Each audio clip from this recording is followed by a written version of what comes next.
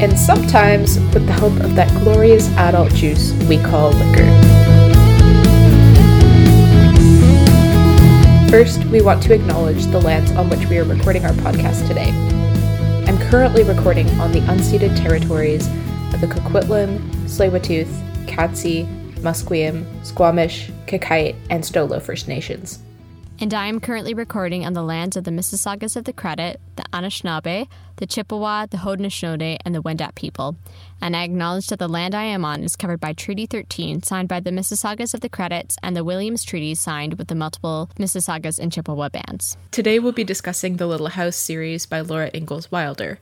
We'll be mainly discussing the first and second installments, Little House in the Big Woods and Little House on the Prairie, due to their popularity. And a quick content warning, negative racial stereotypes and depictions of Indigenous peoples. Like, a lot. Yeah. All right, what are we drinking today?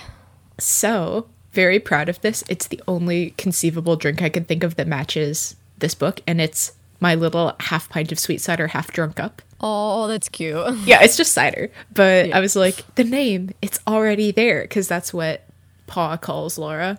Yeah. So I was like, oh, I guess I'm drinking cider. There we go. That works. I didn't think about that. I made a whiskey sour, but with maple syrup instead of simple syrup, because they have the whole bit where they get the syrup from the trees. So I'm calling it sugar snow, because that sounds delicious, though. Yeah, it's really good. Wow. And I have a bad rep with cocktails on this podcast. Oh, that's awesome. I'm very proud I've made a good cocktail. That's good. I was going to try and make something with bourbon, because the only liquor I had in my house was this tiny bottle of bourbon. Mm-hmm. But I was like, you know what? I don't have it in me to come up with a cocktail, but that sounds delicious. I'm proud of you. Thank you. I've come a long way from that, from many of my cocktails I've attempted.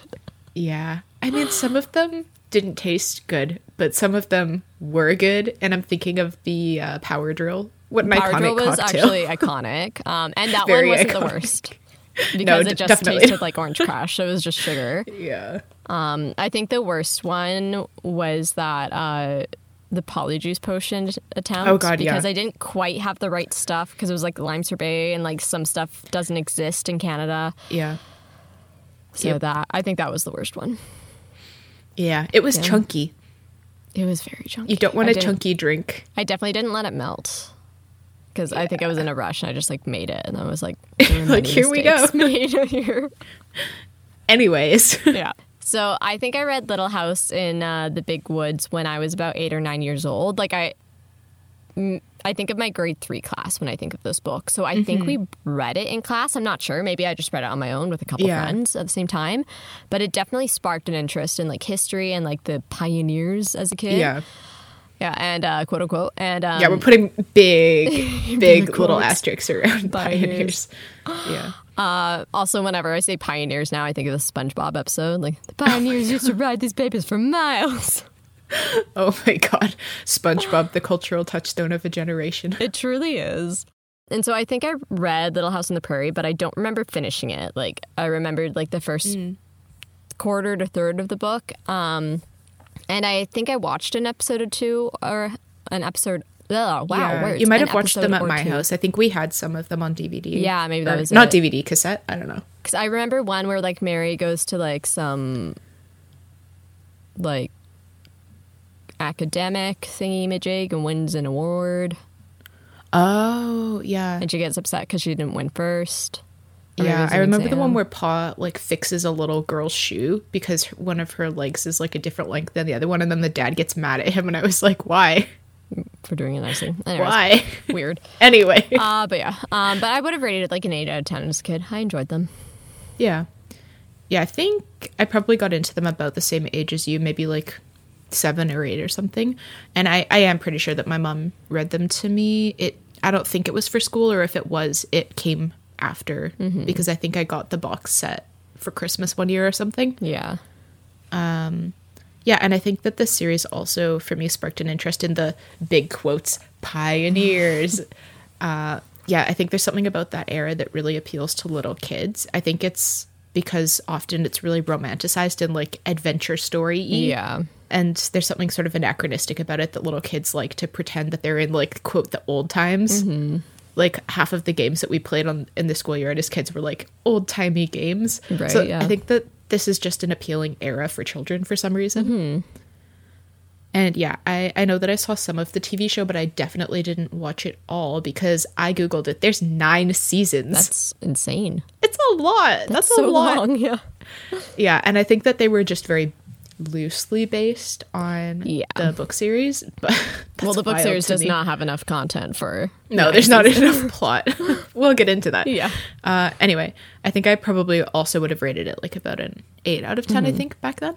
Yeah. But our opinions have changed. Stay tuned. How they ever. We'll get into that. But before we do that, let's quick synopsis. The Little House series is an autobiographical account of Wilder's childhood and adolescence. The books focus on her childhood, but a few are about her husband's childhood, and then she goes on to tell her daughter's story, who eventually helped to edit the series. Little House in the Big Woods was published in 1932 and follows a year in the life of Laura's family and their day-to-day lives as Laura watches and learns from her parents' homestead skills. In Little House on the Prairie, published in 1935, the family moves out west when the woods become too crowded with other inhabitants. The family faces challenges adapting to life in a different climate and struggle with tensions from the indigenous peoples that inhabit the land. The family finds out that they are illegally settled in land that is recognized as Osage territory and decide to move before they are forced out by soldiers. Yeah. Okay, so I think we need to just address it right off the bat. We can't save this for later on. These books are racist as fuck. Let's just talk about it. Yeah, so mostly Prairie. Prairie's been heavily criticized for its depiction of indigenous peoples and the fact that Laura's family illegally settles on recognized indigenous lands. Yeah. And it's not even subtle micro-racisms. Wow, words today. I know. Micro-racism. I'm not going to bother anymore because that's not going to come out right. That are worth bringing up as a discussion of why it's problematic. It's just straight up racist and problematic. Yeah, it's super racist. To a point. If you can't see how racist it is, there's no hope for you. Or you got a lot of work to do. Yeah, you got a lot of learning. Yeah, from the very way that they are described by the narrator to the characters' reactions and their less than human views. Yeah. I was a little wary going into the series about how colonialism was going to be brought up, but I truly did not remember how much it played to Prairie. Which is why I think I stopped. I stopped reading it right before I think it all really came in, and it's very hard to read. So I'm going to straight up say right now, I don't think Prairie is worth a reread or worth being read in any kind of educational form. And like I said, I don't remember why I stopped reading this book when I was 8. I'd like to think it's because it made me uncomfortable and I knew enough that these were very outdated views, but I honestly can't remember, but I'm glad I didn't finish it as a kid. And I honestly didn't want to finish it this time round, but I did for the sake of the podcast because it just kept getting worse and worse. It got progressively. Every time I read a new chapter heading, I was like, even the chapter headings are racist. Oh, yeah. What the fuck? And just it's it can't get worse. It got worse. It got worse. You're that had to be the worst one. And you're nope, it gets worse. And then the next chapter appears and you're like, oh no. Oh, it was so bad. Yeah. We could spend this whole episode discussing it, but we shouldn't need to explain why this depiction is extremely racist. And I don't really want to spend an hour talking about something that's so upsetting and quite obvious. So we're just going to say we're just going to leave it at that. I'm going to leave it at that, at least. Yeah. I have a few thoughts, but then we can move on. Sure. So I say as I glance at the page of text I have written about them. So, no, I 100% agree with you. I think that there's a reason that we don't really talk about these books anymore and why little kids these days have no idea about this story or about the characters that we knew about 20 years ago. And I think the reason is very likely the super racist tone of these books. So like you, I know that there would be, I knew coming into it that there would be some uncomfortable colonial views and maybe a little bit of racism, typical of the era. But I just was not expecting it to be so clearly, repeatedly, blatantly racist. And I do not remember it being like that when I read these books 18 years ago. Right. So I think clearly I was less critical of a reader back then. I didn't have as much of an understanding of why it was problematic, but I just did not remember. I was struck by how little of these books I actually remembered. And it was extremely hard to get through. I'm glad that we're just doing the first 2 books because it was honestly painful to finish this one, and I don't think I could have done more of them. Yeah. I don't think the other Yeah. books are even like that popular. It's really these two. I think that were the Yeah, popular I ones. think so. So Yeah. And like the books are so entrenched in like the settler versus indigenous people's plot line that you can't really separate it. It's basically like this issue consumes the last 2/3 of the second book.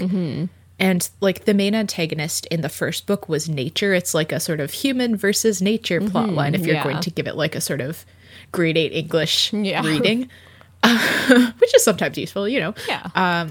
And then the second book it's very problematically set out to be like settlers versus indigenous people who are depicted as the antagonists. Yeah. That's a big yikes and a nope from me. Oh, yep. Yeah. And I mean, other than like the blatant racism, the thing that interested me most about Little House was specifically like the politics of land settlement, because that's something I think as a little kid I wouldn't have picked up on like at all. Yeah. There's sort of a subtle commentary going on here that, I mean, I'm not it's not a good commentary, but like we can sort of take the reverse out of it. Like, although we're meant to see the Ingalls as like the heroes of the story, for modern readers it is very clear that the indigenous peoples on whose lands they're settling are the victims of the plot, like, and the government's push to settle the Midwest at this time. So they're being like actually pushed off their land and forced to migrate further west.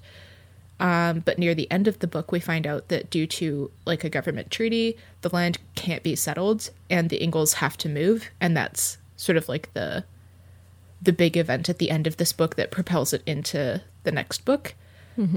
So the narrator explicitly depicts this as like a terrible and unjust thing to happen to the Ingalls family, but as modern audiences, the opposite is clearly true. Like, it has the absolute opposite effect to what was intended. Like, clearly the settlers are in the wrong here, settling on land that they know they're not supposed to be settling on, and then getting pissed off when they have to leave. Yeah. Like, I can't even with this book. Yeah, I just think it is interesting to me that like the central thesis of the book has been completely reversed with time, at least for like a critical reader. And we see the Ingalls and the other settlers as the perpetrators in this book. Yeah. It's hard to root for them. Like you kind of hate them by the end of the book. Yeah. Yeah. And although the main instances of racism occur between the settlers and the indigenous communities, we also see like some instances of racism with like other people of color in the narrative, namely African Americans. So in Big Woods, Pa sings a song with racist language and stereotypes that comes out of nowhere and then just disappears again. Yep. And it's like the main instance in the first book where I was like, oh no, okay, this is going to be worse than I thought. Yeah. And then we get to Prairie and I'm like, here it is. Like, that's what I expected was like, just side little comments, the songs, the passings, not like the and entire stuff. plot. And I didn't expect the whole entire plot of the second book to be about colonialism. And then in Prairie, Laura, she makes some comments about the doctor who saves the family from malaria that obviously read as very problematic because she's essentially suspicious of him due to his race. And although she ends up liking him, it's really in spite of his skin color that she likes him. It's like a condition. Yeah. And it maintains the same issues of racism.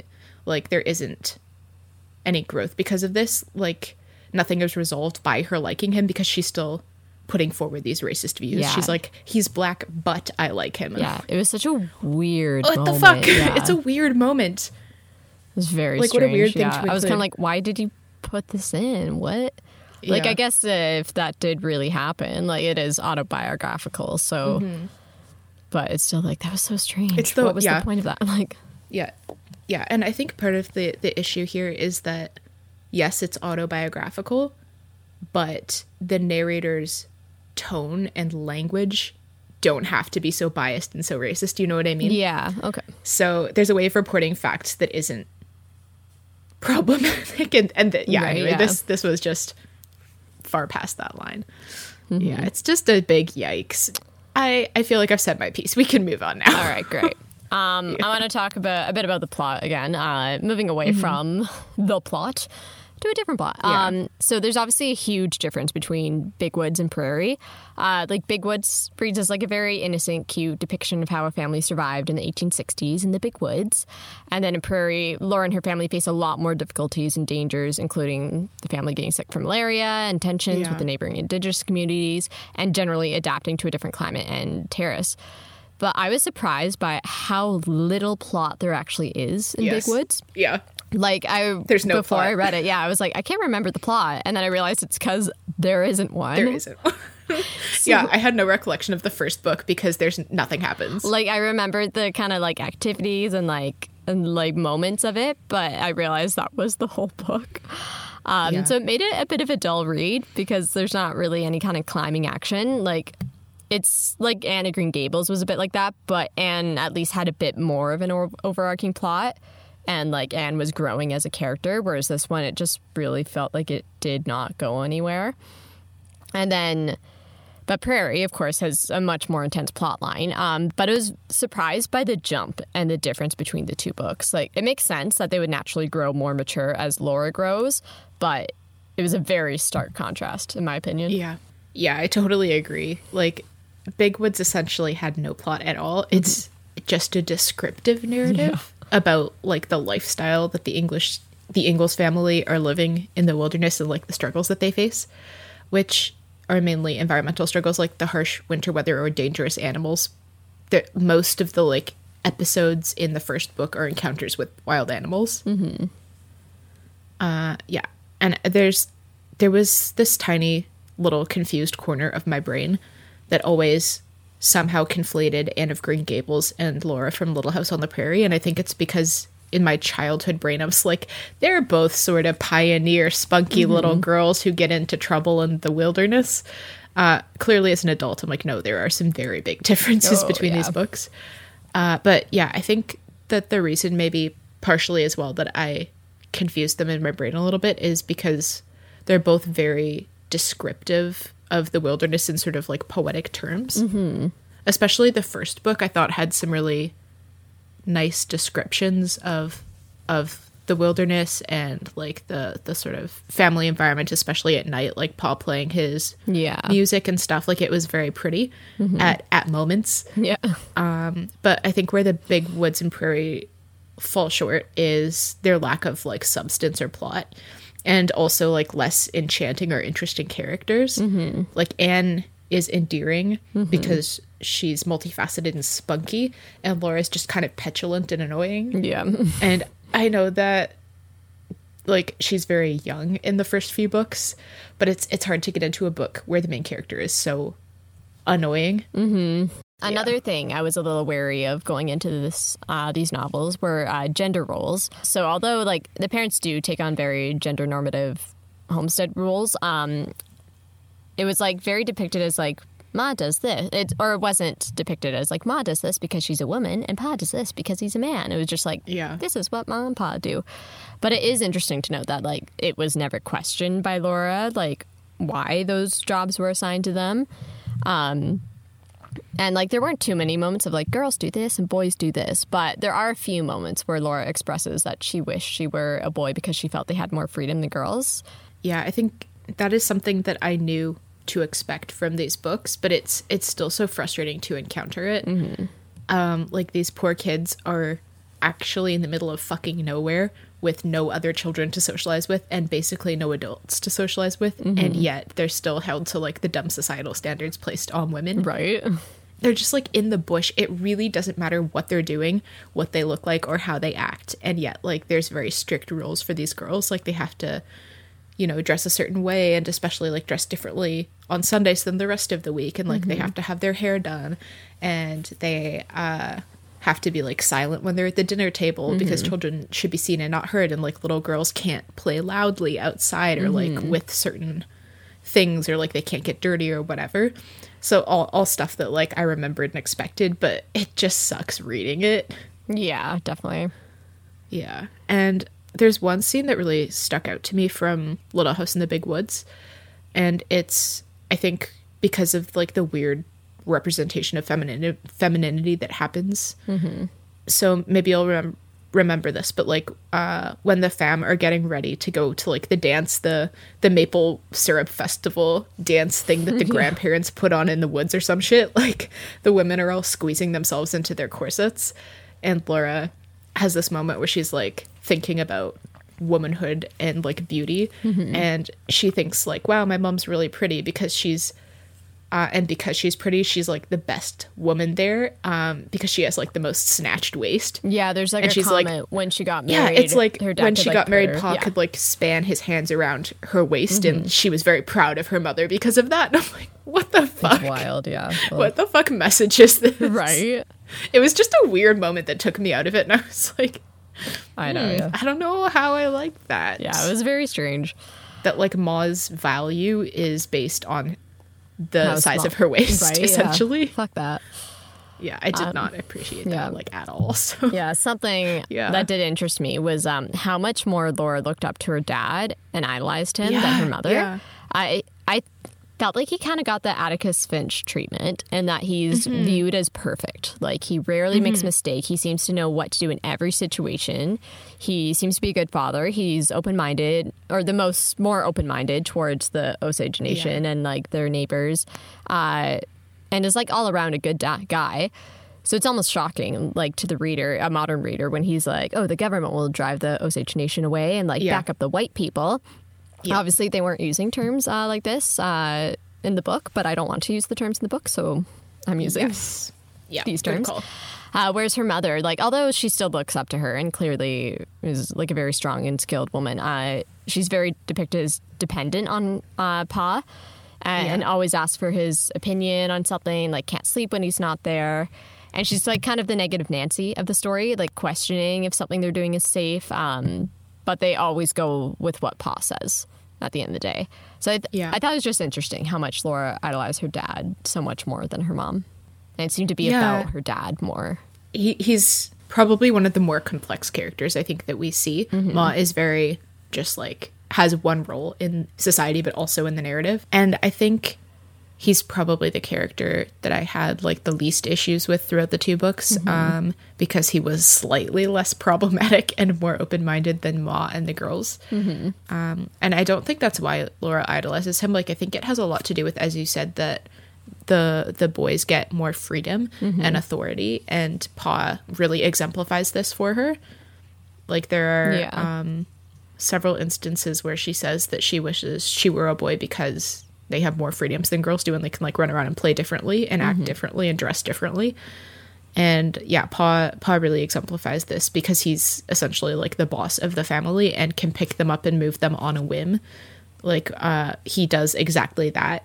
Between like Big Woods and Prairie, he decides that the woods are too crowded because like he saw a person in the woods the other day. He's like, it's too many people, let's get out of here. Which, after COVID, fair, but so he packs up everything and they move. Basically, he doesn't consult his wife. He's just like, we're leaving. And she's like, okay. Yeah, he's kind of like, he never objected to it, so we're leaving. And she's like, do we have to right now? He's like, yes. She's like, okay. Yes, right now. Yeah, so she just has to go along with it as he makes all of these like major decisions for them. Yeah. And yeah, it's frustrating. It is. I mean, I don't particularly like Ma's character because she's the one who's like the most racist in Prairie. She's just like spouting her racist mumbo jumbo. It started like very early on. They're like, why don't you like them, Ma? She's like, I just don't like them. I just like, don't. Oh, here we go. Yeah. And then there's like a couple of times in Prairie, there's that line about, there's no good. I'm not even going to say it because it's such a problem. But anyway, she espouses some BS. But I do feel sorry for her having to, put up with being moved around the country on a whim. Another interesting thing that I noticed about Ma's character this time through is that she, I think, grew up in like a city and was, I believe, from like a wealthier family and had some luxuries, and then decided to marry Pa and move into the middle of nowhere in the woods. Bold move. And yeah, it's mentioned a couple times, especially I think in the scene where she's getting all like cinched up in her corset, and she has like her special fancy lady dress on from like the old times when she lived in the city. So I'm like, it's East Coast, so maybe like New York or some settlement out there. But yeah, it was just interesting to me that she has this like one character detail, and then like it's not really brought up again, but she has these like city experiences and expectations, and then Pa keeps moving her to like more and more remote locations. Right, yeah. And she doesn't really complain about it, but she's clearly also not super comfortable with it. Mm-hmm. And that's sort of a subtext that you pick up on as an adult. Yeah. Is that she doesn't seem super stoked on it, but she doesn't complain about it. Yeah, just does it because that's what a good wife does. Clearly. Exactly. Yeah. Yeah, it's mentioned a couple times. I remember there's something about like, oh, Ma used to have this kind of dress before she married Pa. Yeah. So yeah, there's definitely hints that she came from a little more wealth. But yeah. What I remembered most of the book was, and was probably my favorite part, was the description on how like the family made things, and as you said, like the wilderness around them, and or like cooking, or basically their homestead skills in general. I thought Wilder does like describe these things in a really great way. It's so clear, and like you can imagine it so well and understand it so well, even for a child. And I think that is the biggest compliment I can give this book. Yeah, for sure. I think that the descriptions were very vivid, and it almost felt like you could like repeat the action that they were doing just from the instructions that we were given. Mm-hmm. It's like, oh yeah, I could go build a house out of logs now because I know how to do it. Yeah, I was like, I can do that. Yeah. Sounds I was like, easy. Cool, clear. It's clear, like IKEA instructions. But even, did your book have pictures? Mine had pictures. Yeah, I had a couple pictures, yeah. Okay. I'm pretty sure that that's like how they came out. Mm-hmm. I think that I think probably all of the editions have those pictures. Oh, so yeah, it's very clear from like the descriptions and the pictures we're getting like a very descriptive sense of like the duties and like the skills that they had. Yeah.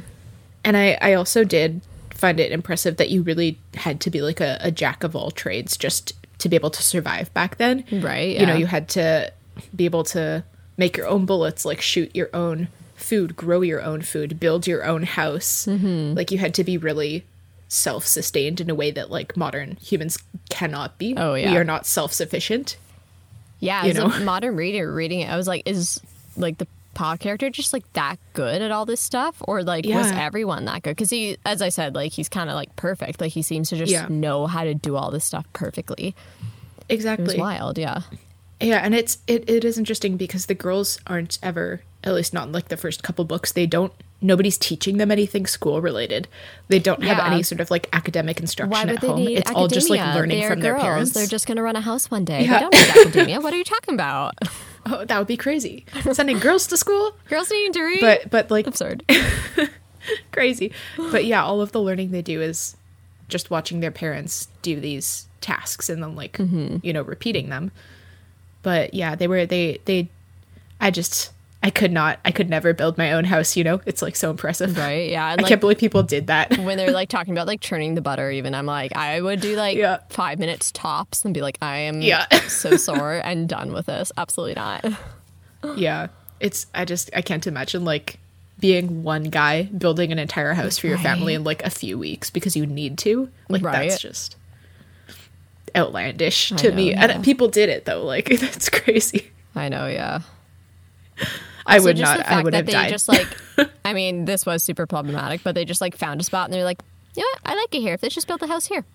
Yeah. Okay. Like, that is something I wanted to talk about really badly.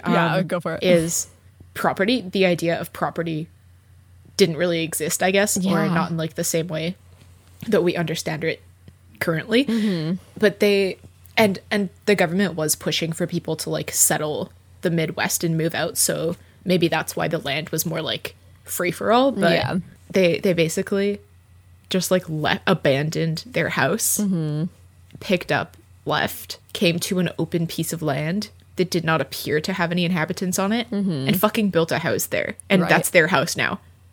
Wild. And like, is somebody living who's in charge here? What? In like the current real estate market, especially in Canada, like especially in Vancouver. Yeah. That is the most outlandish bullshit I've ever heard in my entire life. Can you imagine? Can you imagine if your only obstacle to owning a house was building a house? Right. Instead of like buying the land. Like I can't even think of, even if you like went out of the city and went like further up north, even to like more of the wilderness areas, if you'd be able to do that.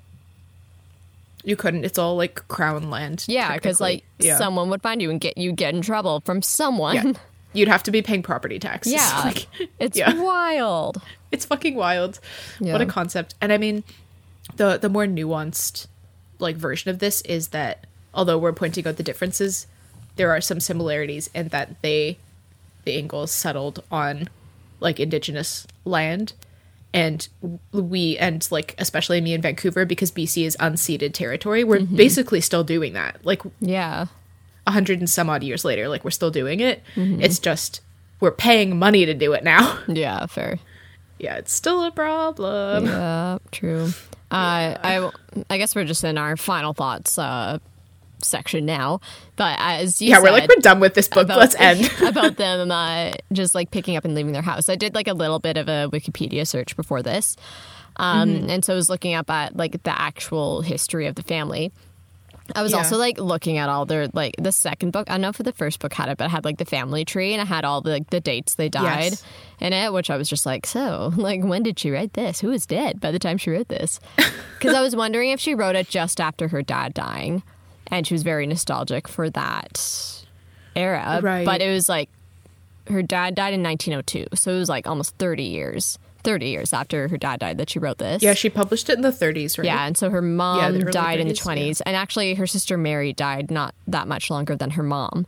So it was closest to Mary's death, actually, that she wrote these. That's interesting. Yeah, and then, and there's Carrie. There were two more children. One died really young. And then there's a fourth sister that were born much later. Yeah. I think that I read most of the books because some of this sounds familiar. Yeah, maybe. But it was so long ago. I don't know. But I'm pretty sure in one of the later books, there's this weird plot point where like they get the scarlet fever and Mary goes blind. Oh. And then she's just blind for the rest of the books. And it's really, damn. It's like the family just gets sick and then like, you know, one of them dies or one of them, something horrible happens. It's like how in Prairie, they all get malaria. Yeah. Like that's wild. I mean, know, in North America, we don't have malaria anymore, but it used to be here. Oh yeah. And yeah, they just all got it and like all survived, luckily. Yeah. With no like modern medicine. Right, yeah. What was I saying? Oh yeah, so back to the house. So in real life, they moved to the prairies and then found out they had to leave because they illegally settled where they were. Yep. And there's something about the guy who bought, because in the book it's mentioned that someone buying the house from them in the woods, and then they find out that something happened and like the guy didn't end up paying them for it, or he didn't actually buy it. He never moved in. So they went back to the original house, lived there for a couple of years, and then moved back to the prairies a few years later.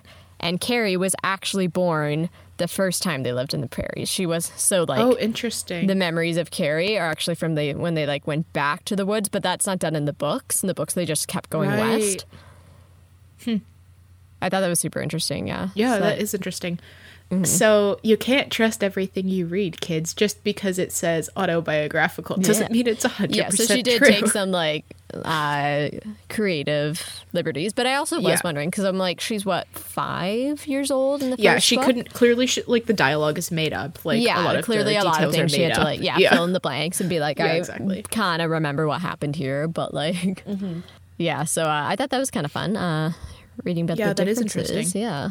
And she lived the longest of her siblings. She lived to 90 years old. And her husband was 10 years older than her. And she had her first daughter at 19. So she married like a 28, 29-year-old when she was like 18, 19. Just saying. Fun. That's the 1870s, 80s for you. Love that. This series, man. Right. Okay. I did have like a couple more thoughts. Yeah, go for it. So many wild animals and like wild animal stories. The bear from the big woods, when Ma encounters the bear, it's like late at night and Pa's not home and she's going out because she thinks that the cow like got out of the barn and is in like the pen. So she goes out and like slaps the butt of the cow and she's like, "Hey, get into the barn," and then holds up the lantern and realizes she just smacked a bear on the butt, and she's like, "Oh my god." And she's like, "Go back inside, girls." And then they just like go inside, and the bear leaves. And it's like, seems outlandish, and yet growing up where we grew up, we encountered bears very frequently, and sometimes cougars, so like similar to what they're calling panthers, like mountain lion type creatures. And yeah, it's just it's funny because we did have those weird encounters too. Like my maybe like 10 years ago now, my mom heard this like weird sound late at night, so she like turned on the outside lights and opened the door to like take a peek out and see if a bear had like knocked over the garbage can or something. And there was a bear sitting on like the front mat leaning against the front door. Oh my God.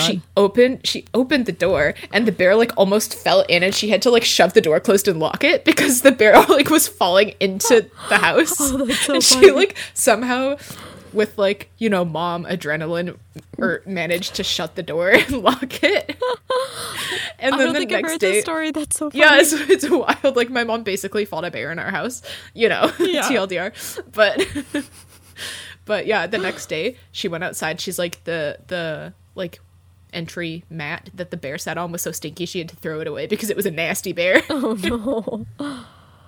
And it also like threw garbage like it got garbage all over the house because, as we all know, bears love garbage. So. Oh, yeah.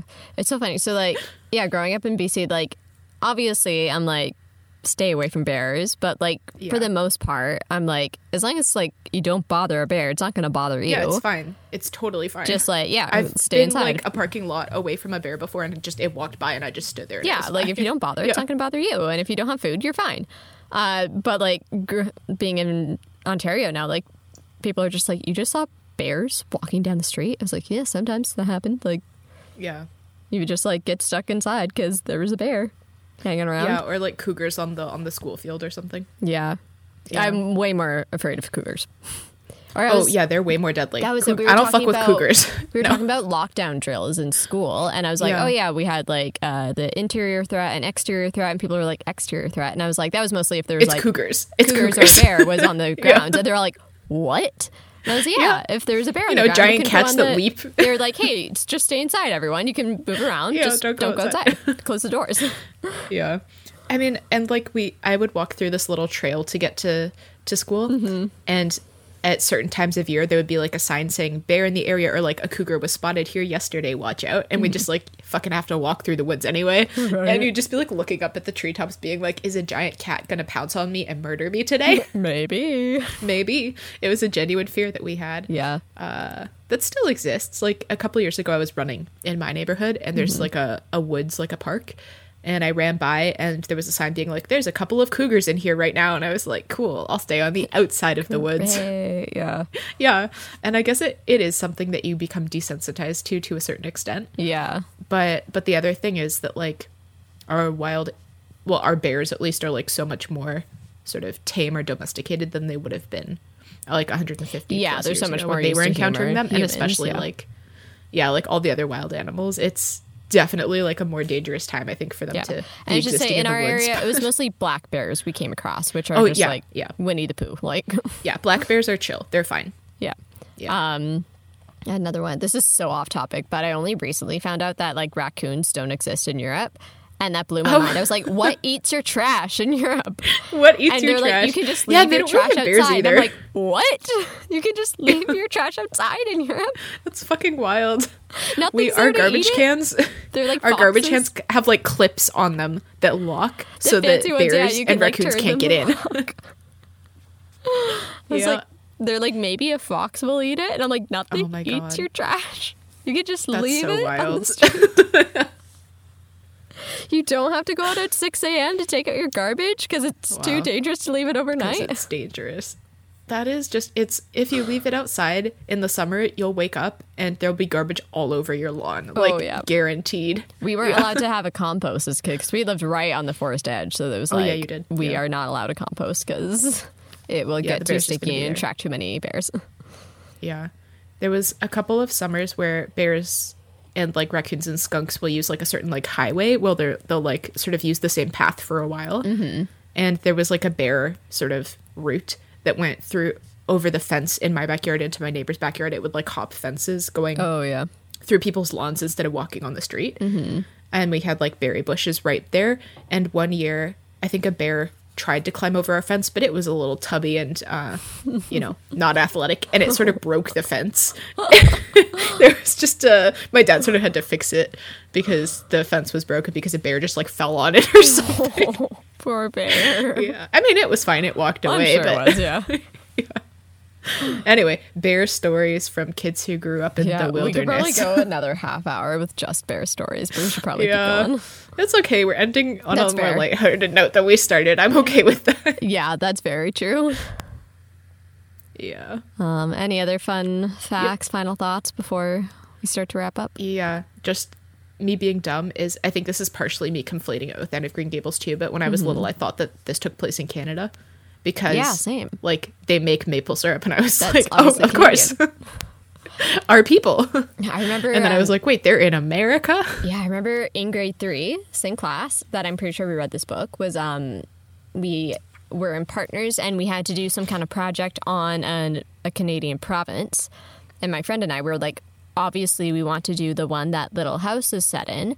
So we go like running up to the teacher. We're like, which province is Little House in the Big Woods or Little House in the Prairie set in? She was like, oh, it's American actually. So none of them. Like, and we're like, what? She was like, well, if you want to do a prairie, we have prairie provinces. We're like, no, they're boring. I'm sorry, Manitoba? No. I'm so sorry if you're from Manitoba listening to this, but like I cannot name a single thing about too, Manitoba. Allison. They know. Yeah, Royal Winnipeg Ballet. That's it. Oh my god. Anyways. Not Canadian. Shall we jump into some final thoughts? Final ratings? Let's do it. Let's just destroy the book one more time. Here we go. So I think this is the first book / series we've read on this podcast that truly ruined it for me. Yes. Big Woods is like cute, but a little boring due to the total lack of a plot. And Prairie just really put a damper on it all. So yeah, for sure. I think I'm going to give it a 3, maybe a 4, but I'm leaning towards a 3.